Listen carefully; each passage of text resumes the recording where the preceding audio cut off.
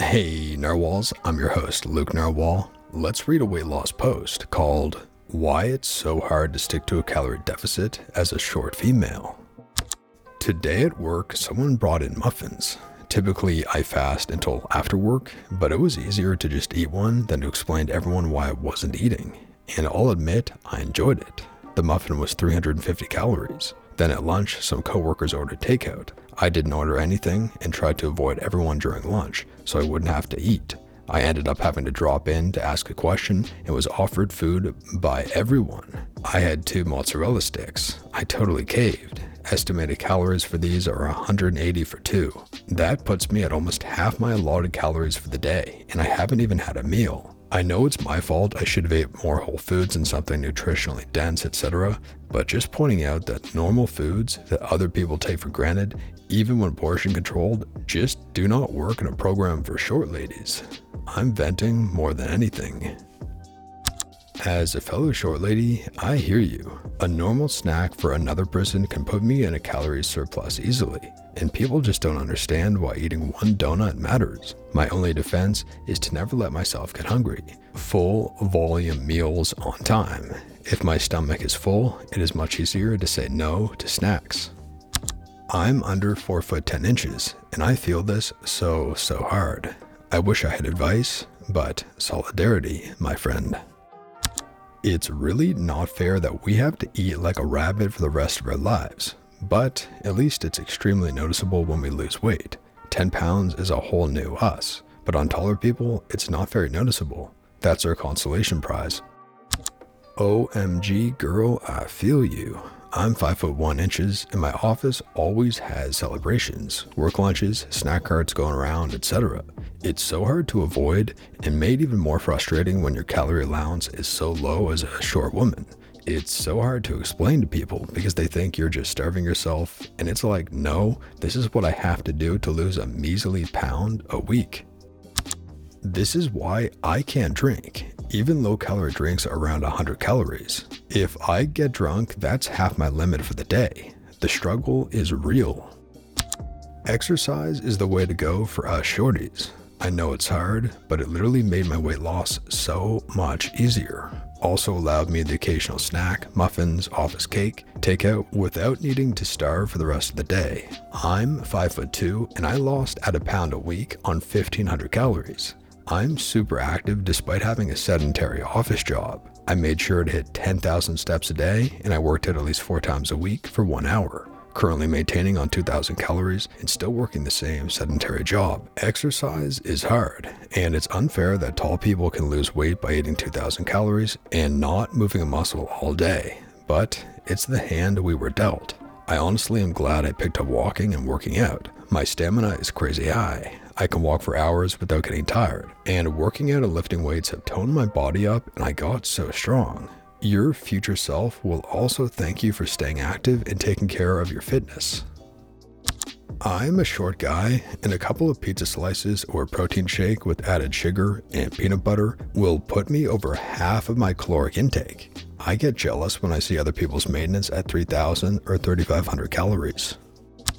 I weirdly recommend to people trying to lose weight to not get into fitness because I feel that people end up expending too much of their mental energy on getting into a new workout habit when they would be better off expending their energy on calorie counting and weighing for the first few months. Except short people. I'm not short. 31, female, 5 foot 8, but I walk at a 10 incline on my treadmill every morning for 10 minutes and run most nights outside, and I bank those calories.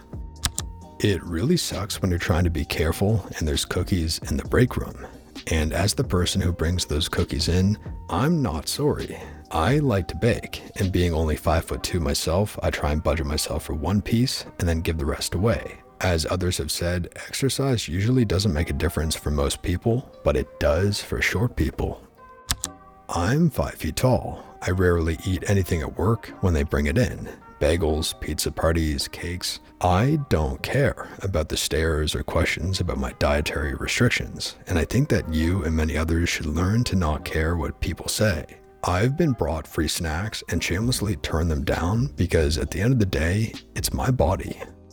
I've spent large chunks of my life dieting and trying to lose weight, putting a lot of research in.